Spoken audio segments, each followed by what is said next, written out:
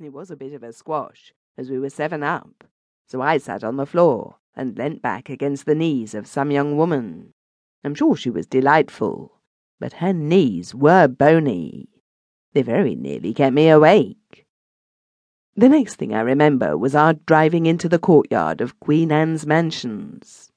There were several entrances to the flats round this courtyard, and we stopped at the one in the middle of the right-hand side. We all got out, and then there was a discussion.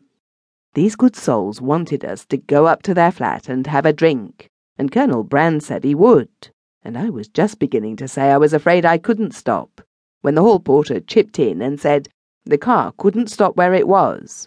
If it was going to be left for any length of time, it would have to be parked in the middle of the quad by the fountain. So our 5 friends went inside, leaving Colonel Brand and me on the pavement. I want to make this bit quite clear, if you don't mind. He moved the car out to the middle. There were several others there, all in a row. And then he came back and said, "Do come up, just for a few minutes. It's only 11:15. And I said, "Don't think me awfully ungracious, but I'm really not in a fit state. Make my apologies to Mrs. What's-her-name, and for pity's sake, let me go on sleeping." So he said, "All right," and went in. And I went across and got into the car. It was a bit public there, so in order not to look too much like an exhibit in a glass case, instead of sitting on the seat, I arranged myself in my old position, that is to say, on the floor, leaning back against the seat, and I closed my eyes once more. I don't know how long the peculiar lacuna lasted, but the next thing I was aware of was that we were no longer standing still. We were proceeding along the road at a rate of knots. This didn't worry me, of course, because it only meant that Colonel Brand had started up without calling me and was running me home. But when we shot across Putney Bridge, it was clear that there was something wrong somewhere. There just aren't any bridges between Queen Anne's mansions and where I live. So I raised myself up a few inches and took a cautious look forward. That did give me a surprise, if you like, because it wasn't Colonel Brand driving. It was a much smaller man in a bowler hat. Well, it didn't take me very long to realise that this cove, whoever he was, had walked in and stolen the car without noticing that he'd got me too, and I wished him joy of me. The question was how best to deal with the situation without spoiling it. In theory, one would have throttled the desperado from behind with one hand and stopped the car with the other. In actual practice, it wouldn't have worked. To begin with, we were averaging a good 40, and meeting stuff which was doing a jolly sight more, so we should have been safe for a head-on.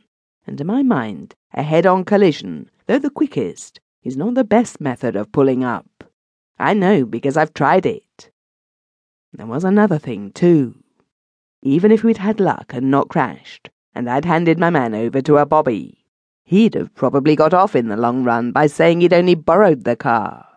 So I came to the conclusion that it would be a far better show to sit tight and see where we went. As you probably know, it's the receivers of stolen cars who are the important people to catch. I huddled down as much out of sight as possible, and did my utmost not to doze off, but I'm afraid I must have done, because I found some time later we'd left the main road without my knowledge, and were going through a whole lot of narrow country lanes.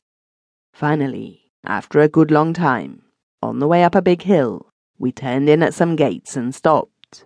My friend got down and opened the doors of obviously a garage, turned the car round and backed it in.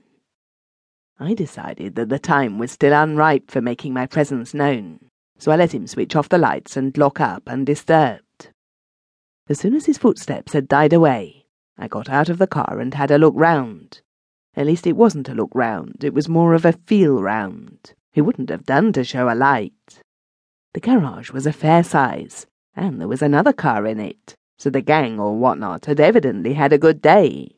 The doors were firmly padlocked on the outside, but that wasn't very serious, because the staples the padlock was fastened to were bolted through the doors with nuts of those bolts on the inside.